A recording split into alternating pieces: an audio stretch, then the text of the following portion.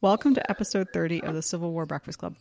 I am your host, Mary, and I am joined by my host, Darren Weeks, who is one of the most awesome Civil War nerds I know, and I am half-assing this intro, as I always do. Wow, I never took us 3 takes through the intro before. Wow. Congratulations. Wow. Life begins at 30, and this is episode 30. Holy crap. But that was quite the intro, Mary. I'll be honest, it was very touching. Thank you. It was very touching. It was. I half-assed it like I always do. Yeah, the emotions ran high with that intro. That was really, really good. That really brought the feels. Anyway. There will come a day when you're not going to let me do the intro. You're look so at much you better getting at responsibility. This way, like you are at that damn ice cream machine up there at the Kim Carr DQ, trying to get out of my responsibility. Hey, anyway, when you're management. Exactly. No one pushes those 15 kids around, year-old kids more than you. But anyway. So anyway, how are you? How's everything going? A new podcast. Today we're going a little more east. We're talking North Carolina today. So So how you been? How was your week? Good. How about you? Oh, worked out swimmingly. Perfect. Absolutely awesome. Our second podcast where we can drink again as well. It is. So what are you drinking tonight? Oh, I'm drinking from the local Knockabout Brewery here in beautiful Cape Cod, Massachusetts. It's called Campfire, and I will be drinking it out of my North Civil War Champions mug. Nice. Because that's who wins this battle, and I don't have anything North Carolina related. Well, I guess I kind of do have something North Carolina related. I do have my mug with Sherman's staff on it. So, and I got a couple of Patriots Super Bowl 38 champion stuff I could have brought out theoretically, but I guess I can just leave that out of it. Well, I've got O.O. Howard on here, and Slocum, Jefferson C. Davis, and Uncle Blingy. They're all at Battle of Bentonville, which we're going to be talking about today. But I am drinking from a local brewery as well. I'm drinking Shut In IPA, which is by Square Brew, located here at beautiful Goderich, Ontario. Very nice, very nice. Nothing better than being shut in, as we are, of course, the annual anniversary here of this pandemic. I know, but also the important thing too is to support local businesses, right? So I've been doing that true. by supporting the local beer economy, apparently, for the last year. We're both drinking local beer, and you've been drinking a local beer every single day for the last 365 days. So especially since I met you, Weeks. Yeah, well, I don't blame you. I don't blame you at all with that. Anyway, welcome to the club. So we're going to talk a little bit about Bentonville here in a little bit. Just putting the finishing bows on this last one. Put a bow on last. We talked last week about a bunch of different things. We had a great live. When this thing drops on Saturday, we'll be less than a week away from our St. Patty's Day trivia contest that we're going to be doing, as well as our get-together. So that'll be a lot of fun. We have a lot of stuff to catch up on. So anyway, we're going to talk a little bit today about the Battle of Bentonville, which is really the last leg of Uncle Blingy's March to the Sea. Yep, it is. We're going to talk about. So it's part 2 of our episode about the Carolinas campaign. So there will be a third part in April, which will talk about the rest of what happens to Joseph E. Johnston and his quote-unquote army, if you can really call it that, after the Battle of Bentonville, as well as the surrender and some stuff in between that too. This series, I guess, if we can call it that, is going to be the first threesome. Okay. You go silent. Wow. Once again, you're embarrassing the children. So Battle of Bentonville, we'll jump right into this one here real quick. So real big picture is the last real full-scale battle of a Civil War, which is where the Rebs really tried to mount an offensive. And it was really their only real attempt, really, in this entire march to try to beat Sherman through the Carolinas, really. It was, and we'll talk more in the details about how much that effort really, really was. While this is going on, Grant is outside of Petersburg. He's got the whole city surrounded. He wants Sherman to come up there and help him beat Lee. He wants him to come on up here and do it. He wants him to jump on a boat, of all things, and come all the way around and get off and kind of help him. But he has another plan. Sherman, they've been very two peas in a pod, Sherman and Grant. But this is the one time he kind of disagrees with Grant. And he says, listen, I'm going to stay down here and I'm going to take out the supplies. I'm going to take out the railroad. It's the same thing. This way I don't got to go up there. I can just kind of deal with it directly. But it's going to be a big battle. I mean, this Bentonville is going to be the largest battle ever in North Carolina. But you know something, Mary? North Carolina, in my opinion, gets the shit end of the stick in the Civil War. And I'll tell you, because they had just as many deaths as Virginians did. They did. But you don't know that. And there's an old saying that North Carolina did all the work and Virginia got all the credit, right? And when it comes to the Civil War, it's kind of true. They both had over 30,000 deaths as far as the Civil War goes just in their states, tied for the highest and the Confederacy. So they put in a lot of effort. But, the Virginians got to write the story. So there's still a lot of animosity between Virginia and North Carolina. You saw that with the monuments, especially places like Gettysburg, right? Exactly. When that was coming out. So, but this is interesting, though, because Sherman, going back to him, when we last saw old Uncle Blingy, he was down and leaving Columbia after really disappointing Smokey the Bear by not following his rules with the city of Columbia. Poor Howard has to deal with it. And Howard had to deal with it, exactly. But, Grant, like I said, he wants to connect in Petersburg to fight Lee. And Petersburg is really being sustained by the materials that are being delivered from Wilmington, North Carolina, which are coming through England, basically. But that's really the last open port that the Rebs have is Wilmington. And they're taking the supplies, they're setting up the Wilmington-Weldon Railroad that runs north from Wilmington. And it's really their main supply route to Petersburg, right? So Sherman says, listen, how about I just cut the friggin' supplies? I'm here. I got nothing else to do.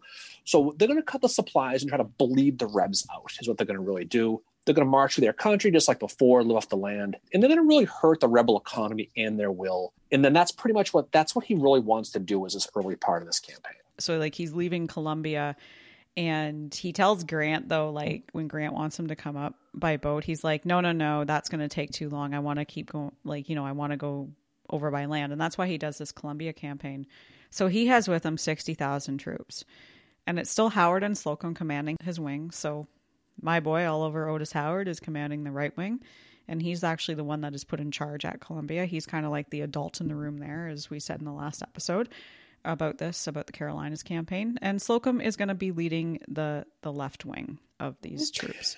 The Confederates is where it starts to get really very piecemeal, I guess you could say. And this is the thing with studying the Carolinas campaign that I learned in researching this episode. It really hit me again, just if you want to look at how broken things were, how done clearly the generals were with the Civil War, and they knew that the cause was lost. Just look at the Carolinas campaign and what Joseph Johnston has to throw together when he is called back into command on February the 22nd, 1865. Yeah. It's like, hey, I got a new car. Okay. It's a BMW. You go, oh, wow, that's really good. It's a great reputation. Then you come over and you find out it's a 1988 BMW. It's all bondoed, held together with tape, but it's still a BMW, right? That's what this army is.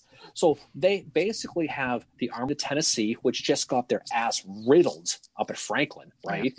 Yeah. And you got the Department of North Carolina. We'll talk about the guys running this in a little bit. And that Department of South Carolina, Georgia, Florida. You got some cavalry too. But what you have is a hodgepodge of Army guys who they're a shell of themselves. Think about 22,000 guys writing that thing. But this isn't the Army of the Tennessee that we knew heading into Franklin. It certainly isn't. And this isn't Braxton Bragg's army we saw at Chattanooga or Chickamauga. This is a skeleton crew. We'll talk more about that going through. But on paper, it's Johnson's last hope. And he knew they didn't have much of a shot. And we'll talk more about Sherman because he's got his problems in this Carolina campaign too, because he's kind of running out of gas a little bit too, right? We talked a little bit about that. We'll talk more about it. So Sherman, he's leaving Columbia. Before he gets up to Bentonville, which is going to be our goal of this podcast, he's going to hit Fayetteville first, right? And he's going to basically, this is a town full of arsenals. It's a lot like the Meridian campaign. It's a town that's got a lot of supplies, a lot of war-making capability. He wants to wreck it because that's what he wants to do, because now it's the supplies. There's a quote that somebody said down in Fayetteville. It said, Sherman stayed 5 days, but his impact lingered for a decade. He went to town. The citizens got roughed up. The military mocked the locals by playing Dixie everywhere they went. And this is the 14th Corps, naturally, the way it always is. But they destroyed the arsenals. They did all kinds of damage. And basically what they did is they just left the city as a complete shell of itself. They just messed the whole thing up, and it really affected them. Over in Wilmington, and we're going to talk about the other side a little bit. We're not going to talk a lot about Wilmington and Fort Fisher. We're going to save that for another day. But just to touch on it real quick. The Army's taken Fort Fisher in January of 1865. So this is a little bit before. This is an 11-day siege of Wilmington, which is about 30 miles up the river from Fort Fisher. It finally falls on February 22nd. This is when Braxton Bragg evacuates. He YOLOs. He takes off. But they burn the cotton bills. They do the traditional burn everything before they leave. What it does is it gives Sherman that potential supply base for the Navy, because he can connect now to Wilmington if he wants it. There's a guy named General Alfred Terry who's really in charge, but he's just taken forever He finally gets replaced by our old friend John Schofield, married from Franklin, right? Mm-hmm.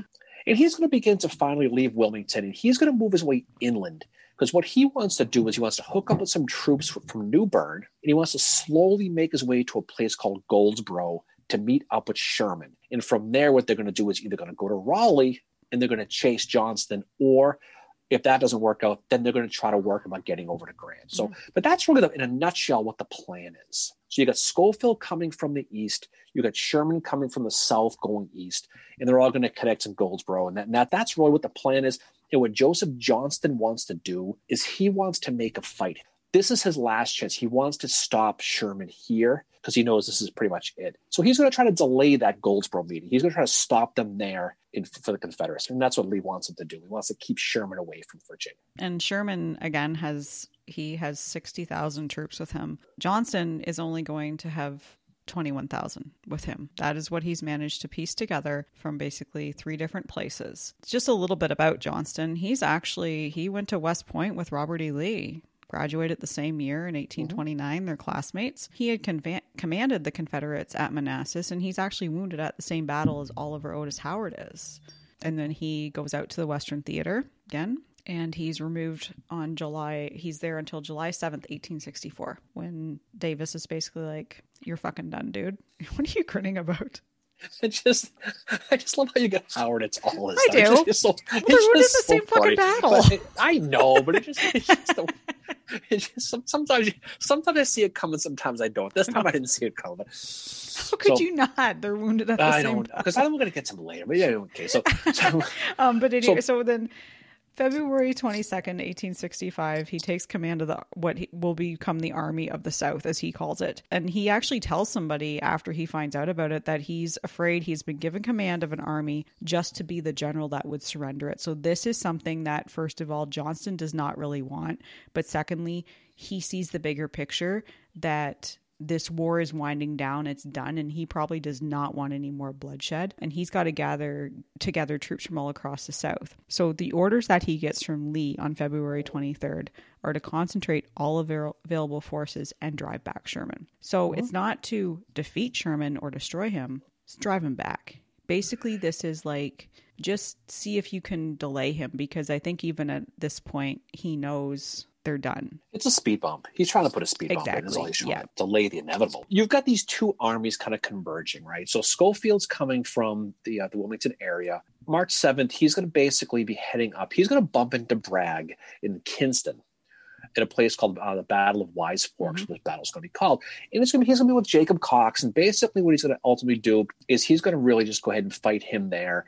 It's not going to be much of that big of a battle, but it's just going to be one of those times they connect. So Kinston ultimately falls on March 14th. Schofield at that point is going to begin to advance on Bentonville from the east. Because again, he wants to meet up with Sherman and Goldsboro, who's coming up from Fayetteville. And really what they want to do in Goldsboro is they want to consolidate. They want to kind of have a meeting and just get together, resupply, consolidate their armies, and kind of put the whole band together. And then decide what they're going to do, like we said before, about Raleigh with Johnson or going up to Richmond. The Rebs at this point, to your point a few minutes ago, they're a mess. They're beaten. That Army of Tennessee we talked about, they're completely messed up in a battle we talked about in a previous podcast and never really should have been even fought. So you wonder how this could have been different if Cleburne was still alive, and just states' rights, Chris Gist was still alive, and a lot of these things have still played itself out. Johnson's trying to stay in contact with Sherman. He knows he can't do much, but he just wants to be there. And he just tells Lee, I can do nothing more than annoy him. Right.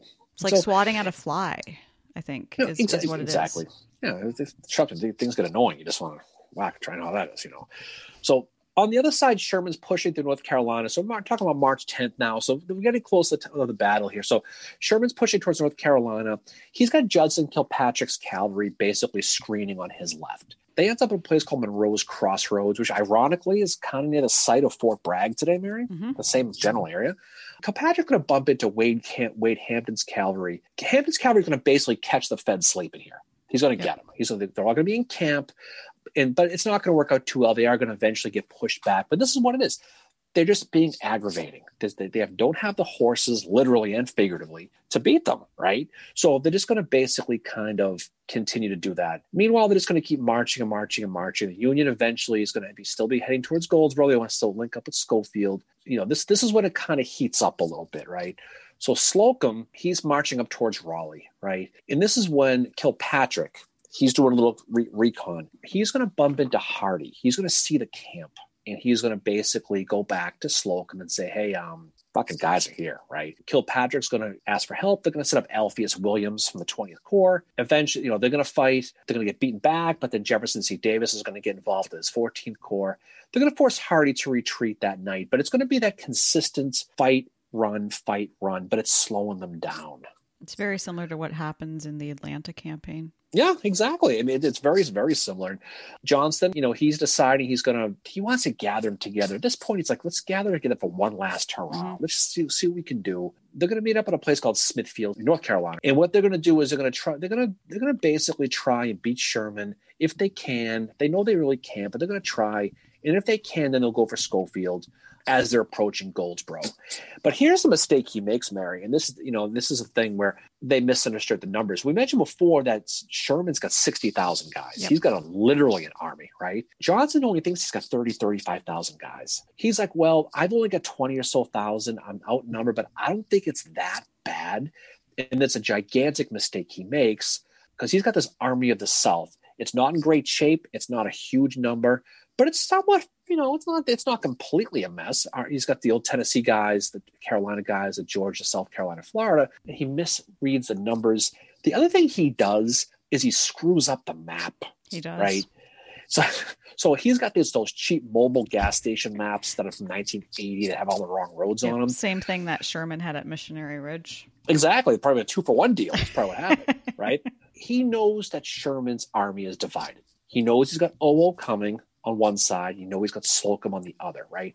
But he thinks they're a lot further apart than they really are. And so he wants to beat them in detail. He thinks maybe I can go after one and then maybe go after the other one before they connect. He's going to decide he's going to focus on Slocum. And so he does. So, he's thinking, well, go at him, try to beat him, try to get their supplies, because he knows he's got this superhero all over Otis Howard coming. He wants no part of him, right? Because he knows he's going to come and save the day. I've seen the picture with him with the shirt. He's going to save the day. What's going to happen is that on March 16th, there's going to be the Battle of Varusboro. Am I saying that right? Easy for you to say. And what happens here is Johnston is going to put in 2 divisions and create like a delaying action. And there's 3 Confederate battle lines, but the Union manages to just break them. Kilpatrick comes up against Hardee's Corps here, and he ends up calling for support, and he gets support from the 20th Corps. The Confederates are driven from 2 lines of their works, but then they're repulsed at the 3rd line. And then Hardee just is like, fuck this, and retreats for whatever reason. This is where Johnson realizes that they're separated by 2 lines. Right. But where he has the bad maps. Exactly. And so right off the bat, you've got bad numbers, you've got bad intel, you've got bad maps, you got the whole deal. You got to see where this is going. I don't know if he thought I still got the great army of Tennessee. Maybe I do, but he clearly does. And so, you're approaching Bentonville now. And so it's March 19th. Johnson decides, okay, we're going to attack right at dawn. Slocum is going to be marching along the Goldsboro Road just south of Bentonville. He's going to set up his army. So Johnson's going to have Robert Hoke, his division from the Army of Northern Virginia, who we mentioned before would have been at Gettysburg, but he got hurt at Fredericksburg and ended up being Avery, who got killed on East Cemetery Hill. And then you're going to have Bragg's division from North Carolina on the rebel left. You're going to have Alexander Stewart from the Army of Tennessee. He's going to be in that rebel right. But Hardee's also there too. They're going to set up that army kind of like I don't know what you call it, what are those things, a sickle? Those things? As I move my hand, you can see. Well, I think there's... It's not a salient, right? It's like a circle. It's like a half of a basketball. Like that's how it's set up. Like a crescent. Exactly, like a crescent. Like the 11th Corps? Yeah, like the 11th Corps. But he sets it up like a crescent on the Goldsboro Road. Yep. And they're facing west. Their backs towards that Nussey River. And I'm probably pronouncing that wrong, but that's what I'm going to call it. Slocum right on target. 7:00 in the morning on the 19th, he's going to come stumbling, bumbling down the road. They're going to be bumped into the rebel cavalry, the same cavalry that was bothering them on their foraging missions earlier. He's going to basically come on a heavy fire very, very quickly. Now, he's going to have Jefferson Davis's 14th Corps with him. He's going to have Clark's division, guys like Michigan, Ohio, and Illinois, and those places.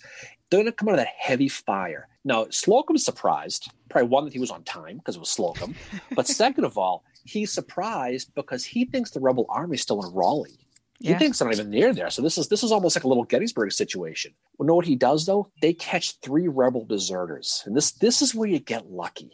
They catch 3 deserters, and they say, "Hey, just so you know, it's a Slocum. Johnston's full army is right in your front.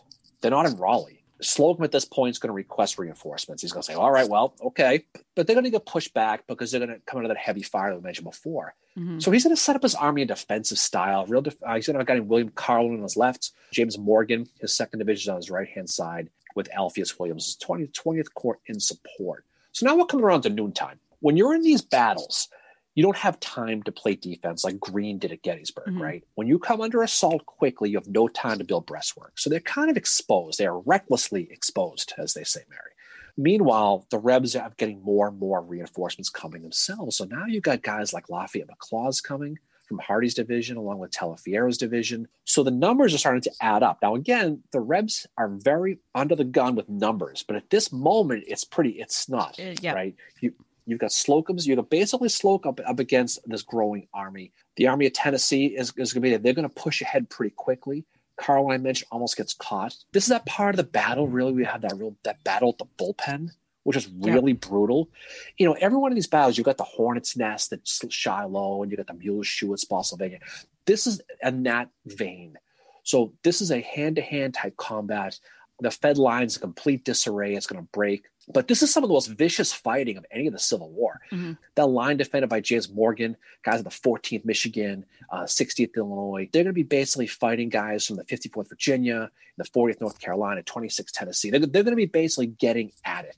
And there was a really good quote by one of the soldiers, Confederate. He said, I look back, the Federals had risen up behind the bullpen as thick as black burbs on a horse law fence, a guy named Private Hathaway of the 54th Virginia. So then there was a Union soldier who said the onward sweep of the rebel lines was like the waves of an ocean, resistless. Right here, it's probably one of the ugliest parts of this battle that, again, Slocum didn't expect. He didn't see coming because he didn't know where they were. Yeah, exactly. He didn't. And it's like sometimes like some of the stuff that I read about this battle said like the first and second day are basically just skirmishing because this battle is going to go until it's 19th, 20th, and 21st. But this is, it's clearly more than skirmishing at times. It continues until midnight, which is pretty late. And that's finally when the Confederates are just, okay, we're done. Like D.H. Hill doesn't come in and attack until around 3 o'clock in the afternoon, which this time of the year, you don't have that much daylight left. So he's going to attack. And then the fighting continues until almost midnight. It does. Guys at Telefero and Bates, I mentioned from the Tennessee, they're attacking the Federal line at the Harper House. They're right there. They're pushing them back. The Feds are able to repulse the rebel attack, though. And to your point, it gets late. But again, on both sides, Lieutenant Heath, 34th Illinois, he says, we saw nothing in 4 years of Army life to compare with that of the 19th of March at Bentonville. So it's pretty brutal. Later the 19th, right before bedtime, Sherman sends a message for Howard and says, you better get up here. We need, need to come down from Krypton and save the day here. Yeah, and that's when Howard, he does come down. And he actually writes that Johnston in this battle, like on the 3 days of Bentonville, that he does something that was similar to Fair Oaks, which would be probably ingrained in Howard's mind because that's where Howard lost his arm. He said that he struck a portion of the Union Army temporarily isolated and he hoped to crush it before our troops could be brought back. So Johnston is trying to deploy the same types of strategies that he does here. But Howard does get word that he needs to move up. And so that's where he starts making his way on March 20th. And he says that the terrain is not very good at this battlefield. Like he said in his memoirs, there's so much more open woodland than open ground in the vicinity of Bentonville and so much marshy or spongy soil that quick maneuvering was impossible. So he arrives, but it's not until late afternoon to reinforce Slocum on March 20th. The Confederates are now definitely outnumbered. Howard says when he's bringing his troops into position, there's no real battle going on. It's just skirmishing that day. Right. But he talks to Slocum, and Slocum says of the day before, we whipped them. They did push him back. Howard, he rolls in, I assume him riding on a horse, probably Fabio style with his hair blowing in the sunshine. He's going to get there mid-afternoon. He's going to set up on Slocum's right. He's going to extend that Federal line down to Mill Creek. Johnston, in his position, he's going to set up his army, Mighty Duck style on a flying V. That's how he's going to have his Great movie. Soft hands. And so that's how they're going to set up that army. But by 4:00, most of Howard's guys are in Bensenville. So most of them are there. I think they'd be able to run there faster for being a Howard's guy. But in any case, it took a while. Maybe they didn't get the contract with Mike again. The switch, yeah. So Johnston, he wants to make his numbers look bigger. And now he knows what's going on. So he has his cavalry on the flanks. He's spreading his guys out. It actually kind of works. Mm-hmm. So what he actually confuses Sherman, because now Sherman's like, wait a second, how many guys does this freaking guy have? So he's confused now how many numbers that Johnston actually has. We're going to talk about a couple of mistakes here. Old Uncle Blingy here. Yeah, on the 21st, the next day. He has the opportunity to attack and order a general attack, but he doesn't. He decides what he's going to do. He wants to order one of his subordinates, we'll talk about him in a little bit, to basically probe the rebel lines to see what they got. You know, at this point, the Rebs, you have Hoke's division with Stewart on the right, and then on the flank, you've got some of Hardy's divisions. They're setting up this defensive style. Now, this you can say what you will about Joseph Johnston, Mary, but the guy learned, right? Mm-hmm. He set up a defensive line and sat there because you know what he wants? He wants Sherman to attack like at Kennesaw. Yeah, exactly. He wanted Sherman to do the Kennesaw thing again, and Sherman is just like, Sherman's like, fuck that. So he's sitting there going, yep, come at me, bro. Come at me, bro. Yeah. Right? And, you know, so Sherman's like, oh, okay, but this... my spidey sense is going off here a little bit. So how about we don't? So Sherman's also thinking, you know what? It's getting late on the 20th. I bet you he's going to leave in the morning. I bet you he's going to take off. But I just have a feeling. So he goes to bed. He wakes up on the 21st. And guess what? Johnson's still there. Yeah, he's moved out his wounded men, but that's it.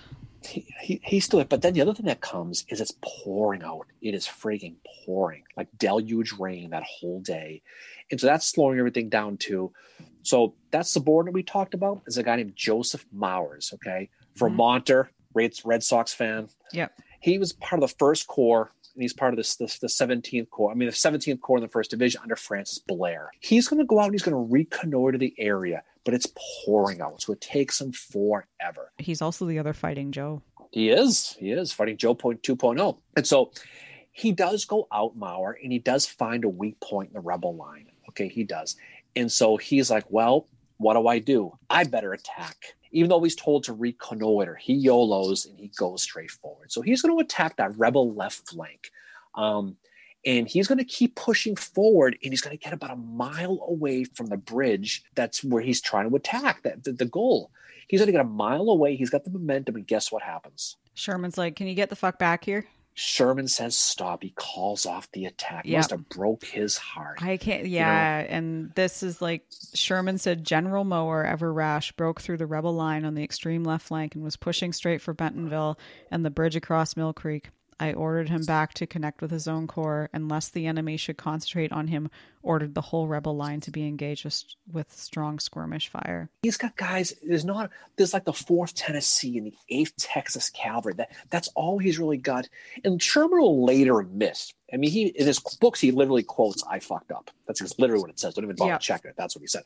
But he knows he screwed up because he knows he could have bagged Johnson's entire army probably right there. He probably could have. Then there's that story with William Hardy's kid, which I know you like to tell because you like these gruesome stories. Yeah, so Hardy's son, who's about 16 years old, he's at this battle with his dad. He joins up with a regiment of Texas Cavalry, and he goes into where Mower is, and he ends up getting killed. Howard actually writes about this in his memoirs, because the sad thing about this is Howard had been his tutor when he was at West Point. So when Hardy and Howard were at West Point, Hardy was a commandant, or whatever you want to call it at that time, and Howard was associated with him. Hardy obviously had his son living there at West Point, and Howard would tutor him in various subjects, probably math. Just saying, it probably was math, maybe, I don't know. Of course it was. Howard knew the boy. He was friends with Hardy, and he found out from Stephen D. Lee that Hardy's son had been killed in this battle. It's part of the 8th Texas Cavalry. Yeah, 16 years old, which probably for, like, Hardy at this point, I think, is done with the war, and he's kind of, I wouldn't want to say half-assing it, but just kind of like, we don't need to fight any more than we need to. And he does very reluctantly say to his son, okay, you can go with them, because he probably thinks like, this is not really going to be a big fight. I think Franklin was what started to make Hardy question what was going on, but this was probably what was like, okay, we're done with this. My 16-year-old boy has been killed. So, I mean, this was over. I mean, this whole thing was over. So, night on the 21st finally comes, and Johnston decides he's going to pull out. He's going to go across that Mill Creek. He's going to burn the bridge. And Sherman, it's funny because the night before, Sherman expected him to retreat. But then when Johnston does finally pull out, Sherman's unaware of it. It actually surprises him. And so he didn't pursue him. He just kind of let him go. He chose to continue that march to Goldsboro, right? Instead of chasing Johnston, who goes off back towards Raleigh, he's going to keep going, and he's going to leave, and he's going to go to Goldsboro. He does meet up with Joe at Schofield. He's going to get there on the 23rd of March. And then they kind of sit, and they kind of chill. And so they're sitting in Goldsboro, and they're resting. They're getting their supplies. Ironically, Mary, you know what they were going for? They were going for shoes. How funny is that? They really were. And so, I don't know if there was an ass factory or not, but there was shoes, but they were going for shoes. Well, apparently Howard was not wearing the Nikes, so they were available. Well, I guess Sherman noticed a lot of the Confederates are barefoot. And so he says, we better get shoes, And so we did. We'll tell them more of the rest of the stories that go on. But eventually he does chase Johnston down towards Raleigh. He does catch him, and they get to the Bennett house on the 26th of April when he surrenders, all that.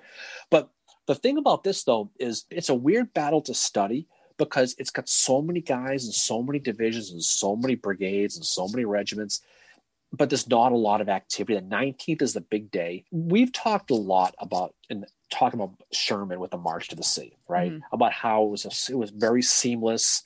It was a very battle. But this is where he kind of trips and falls on his face on this one, right? It was a Union victory by definition. They pushed him off the field, but he made two gigantic mistakes. He did. Right? The first one we talked about, obviously, he failed to support Joseph Maurer on that last day. For whatever reason, and we've talked about a million reasons why, he just sick of fighting. He just assumed it was over. He just didn't want to. But for whatever reason, he chose not to. Not to the point where he didn't tell him not to fight, but he got him to the point where he had him over a barrel and then stopped him. Yeah. Exactly. He's within 1 mile and he could have bagged it. And Sherman actually says in his memoirs, I think I made a mistake there and should rapidly have followed Maurer's lead with the whole of the right, which would have brought on a general battle, and it could have resulted otherwise than successfully to us by reason of our vastly superior numbers. But at the moment, for the reasons given, I preferred to make junction with General Terry and Schofield before engaging Johnston's army, the strength which was utterly unknown. So he's saying, I didn't know his numbers. Howard, in his memoirs, says of what the decision that Sherman made, that none of these reasons satisfied me at the time, but events were already ripening, which very soon made me glad that this was the last battle which had not been pushed to the extremity. So recognizing that not more people were killed. And I'm wondering if Howard's writing this after, so he's thinking, my God, like Hardy's boy at 16 was killed in this part of the battle. How many more boys like that might have been lost, Well, we were talking before about how I think everybody after Atlanta, for the most part, knew this hunt's over, right? It's over, right? Especially after Franklin. And I think at that point, it gets to a point when it's going to be just unnecessary death at this point. Yeah. Sherman, for everything you say about Sherman, he definitely took his foot off the gas. He did. And, he ends up going over, to meet with Lincoln and to Grant.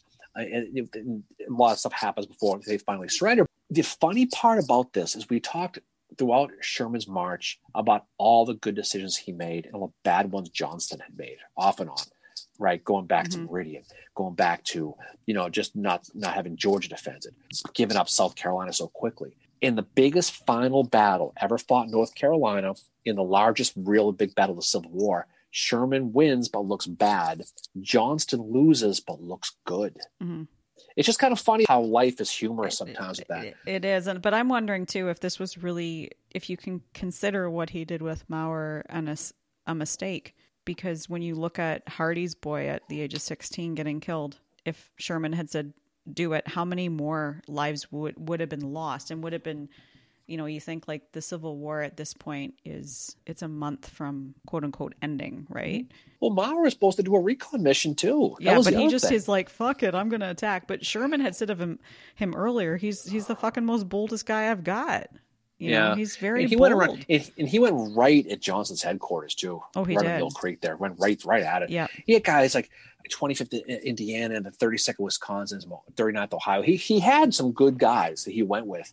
And there was really no defense. There was really nobody there to stop them. Like we mentioned before, the 4th Tennessee and those 8 Texans, and there was really nothing to it.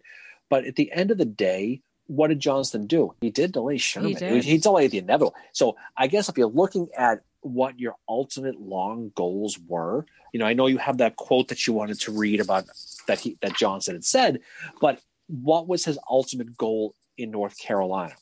He kept the cities from being burned, right? Yep. But he did delay them. He delayed the inevitable. He never had any misconceptions about ever beating Sherman. But you know what? He gave it a shot and did it just enough to slow him down.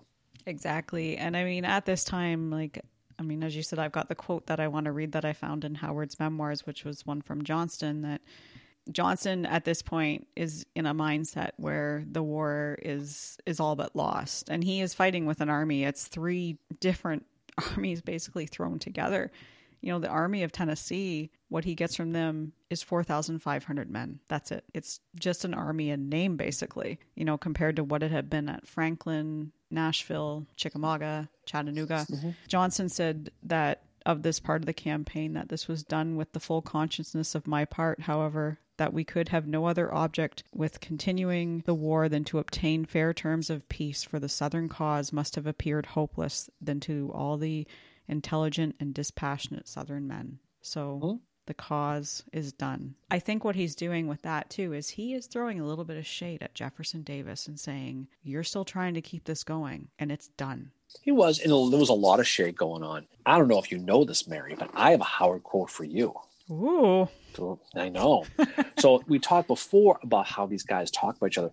Howard was somebody who did not come out impressed after this with Sherman. No, he didn't. Right. So he says, and I quote, strategy was his strong point.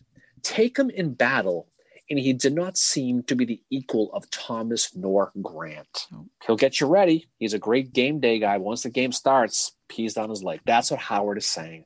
And you know what? He's kind of true. He is. He's right. When I read that, I've read a similar quote in his memoirs, and it's very probably true. Was that quote. That's where I got it from. It was something. That's exactly what it was. That's exactly what it was. I read something similar in Howard's memoir. No, it wasn't that.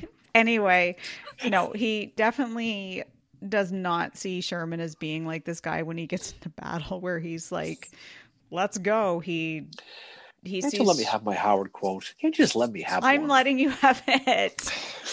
Anyway, but again, Sherman, there's a reason why Johnston sat back in that flying V waiting to get attacked like Kennesaw, right? And you could say what you about Sherman, one of the best generals the country ever had, but he did have a tendency to kind of fumble the ball from time to time. And he did on this. He won the battle. He did what he was supposed to do. He got to Goldsboro. We met with Schofield. He ultimately caught Johnston.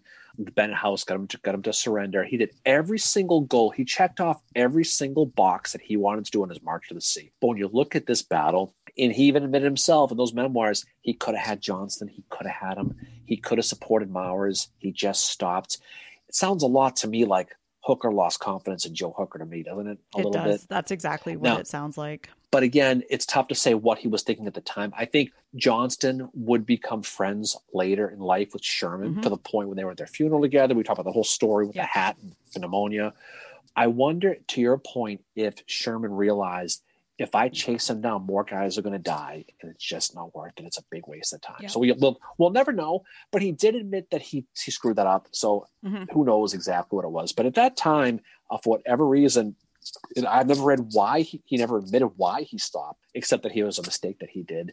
But he did stop, and he did let them go on for a couple more weeks. It ultimately didn't matter, because Johnston will end up being caught. He will surrender eventually.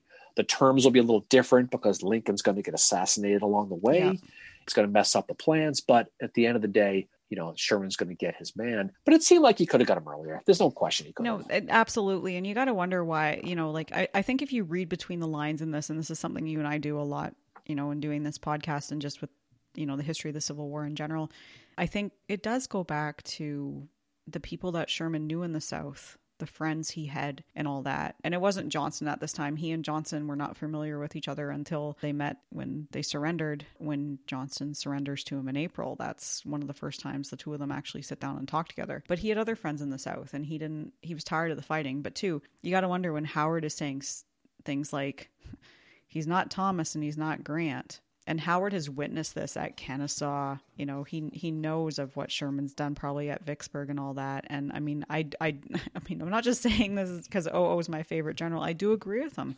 When it came to battles, that was not Sherman's strong suit. It wasn't. He just kind of, something in him just kind of, he balked a little bit more than somebody like Thomas or Grant did. And I think the march to the sea, though, was, he truly did shine. And this is where, you know, after Bentonville, they get to Goldsboro. And this is where Sherman writes in his memoirs that the march to the sea has ended. And he talks about it as this great, it's been a great achievement because they march how many hundreds of miles through enemy territory. You know, they take what they need for supplies. The one thing he mentions, though, it's at a limited cost of life. It is. And they don't even run to their first major battle at the very end. Exactly. They make it all the way, right? They make it all the way through Georgia, through South Carolina, through almost all the way through North Carolina. They run into Bentonville. And that was a battle that was just really designed. I mean, obviously, you know, Johnston had the idea in a perfect world, I'd beat him, and then I'd go beat Schofield, and I'm not sure what he was going to do after that. But they definitely wanted to keep that supply line from the Wilmington Railroad in shape to deliver those materials. But he knew. But again, it ended up being a successful campaign. There's no question. Probably one of the best. I mean, people study it for years. That's why people know Sherman. It's why he's just not another footnote in American history. He's somebody who achieved his goals, was very aggressive, did everything he had to do. Makes me wonder a little bit if there was more defense in Georgia or South Carolina, and he had to fight battles more, how history might have been different. Because he really had run of the yard. He really got to do what he wanted to do. Mm-hmm. He didn't get beat at Bentonville, but he got pushed a little bit, and he got caught with his pants down a little bit. And even he started to question himself with how many numbers Johnston had. He got a little, you know, he backed, he pulled off at the end. And who knows? At the end of the day, it all worked out for the Army, for the Union. Johnston, like we said, was captured, but it ends up being a gigantic battle. And it's one that, again, we've said this many, many times, Fincher. It's a battle that people don't study enough. It's a big battle.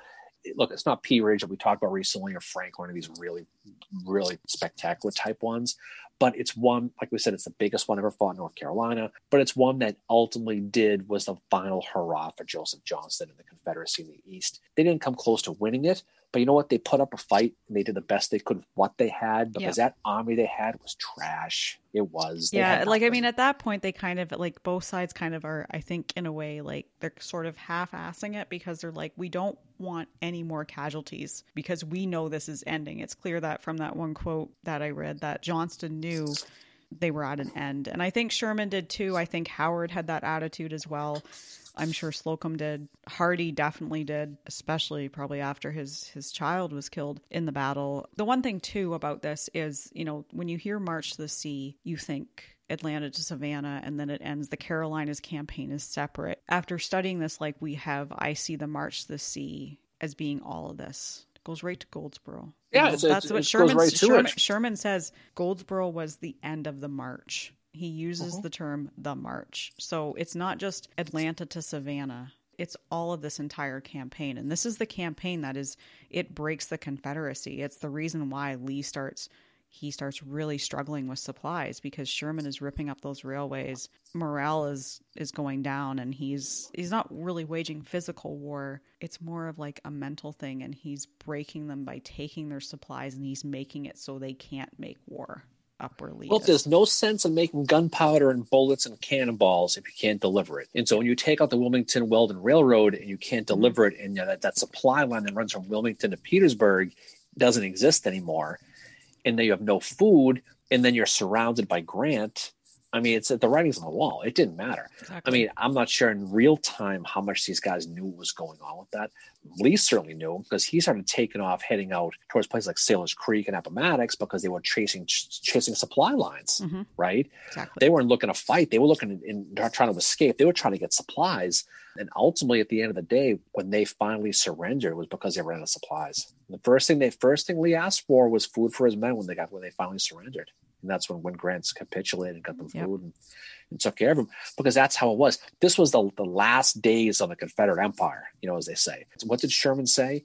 Destroy the supplies, destroy their ability to make weaponry, deliver their supplies, deliver their food, and you got them. And that's why he didn't take Augusta, and that's why he didn't take Mobile, and that's why he didn't take these other places we've talked about in these recent podcasts, because you didn't have to. We didn't have Why to. are you going to siege a Vicksburg or an Atlanta when all you had to do was take out the trains that go around them, and then you got them, Exactly, yeah. And I think, Sherman doing war, this was clearly how he was talented in war, is this type of warfare. He was very talented. He's one of the most talented U.S. generals ever. But when it came to warfare, this was his talent, was waging war this way. Could General Thomas have done this type of warfare like Sherman? No. General Thomas was good with the battles. So was Grant. Well, Grant and Thomas are more go. Exactly.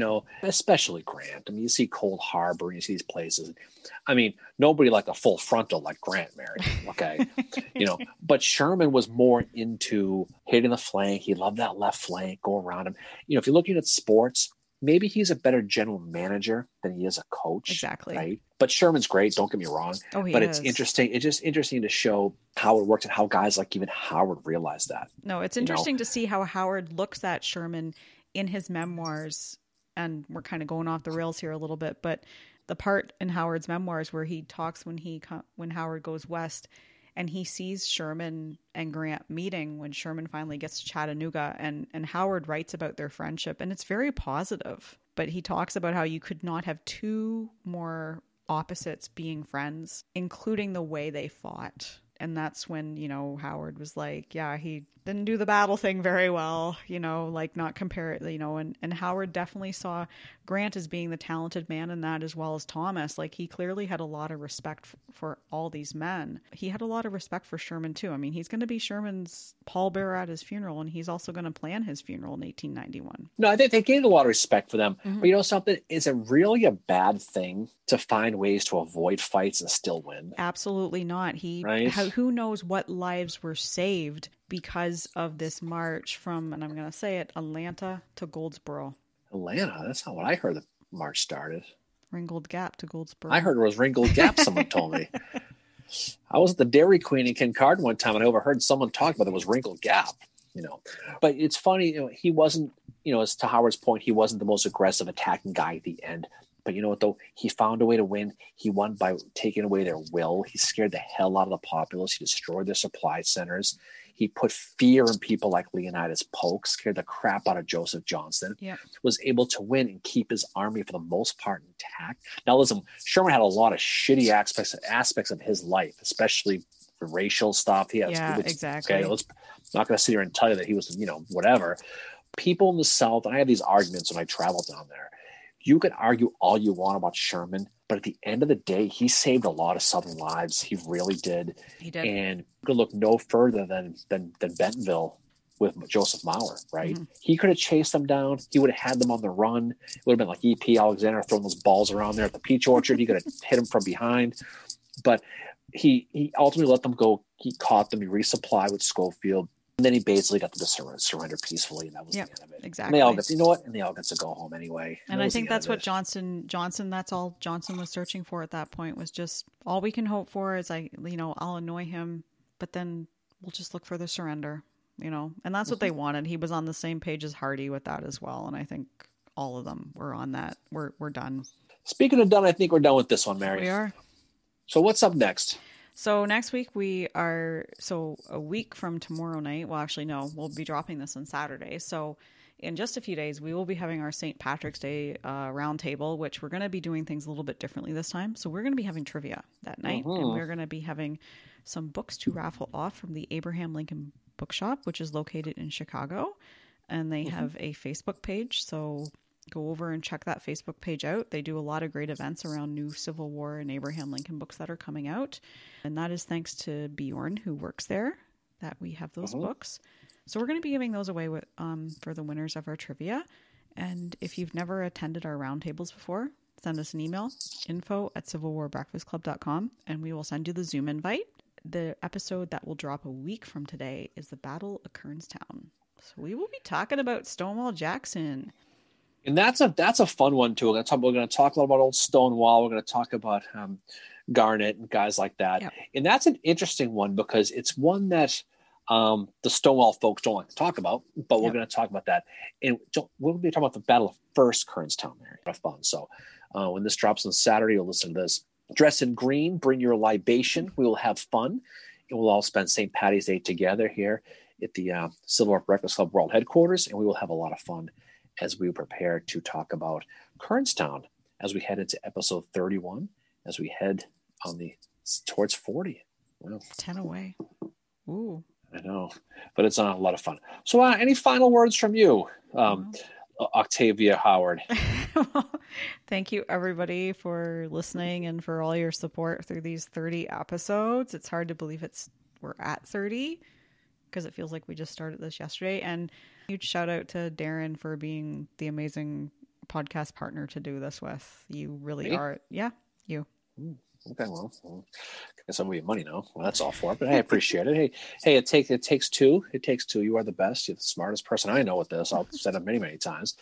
But we definitely enjoy this. It's definitely a lot of fun. Yeah. We get to study on things like Kernstown and Bentonville and Pea Ridge and Meridian and stuff like that. It's a lot of fun. Plus, we get to hang out, and that's a lot of fun. Yeah, no, exactly. No, it's a lot of fun to hang out and, just be able to talk about this. And I've learned more in these last 30 episodes than probably the last few years that I've been studying the Civil War, because it's been kind of, not really forcing me, but I'm more into diving into it than I ever have before, and I really, really appreciate that. It's been awesome. Mm-hmm. All right, so I guess we can put a bow on this one as we can go off into the great beyond again. So again, thank you everyone for listening to this. We really enjoyed 30 podcasts. Holy crap, 30 podcasts! As we will go on to more things going forward. So any final words from you, the Queen of Kincardine? See everybody on Saturday. Well, hopefully we'll see you in a few hours on our Facebook Live at 10 o'clock on Saturday. Absolutely. So looking forward to that. So again, Mary, always a pleasure. Once again, I say many times, the pleasure is all yours. And we will look forward to talking to you on the other side. See you guys later. Peace out.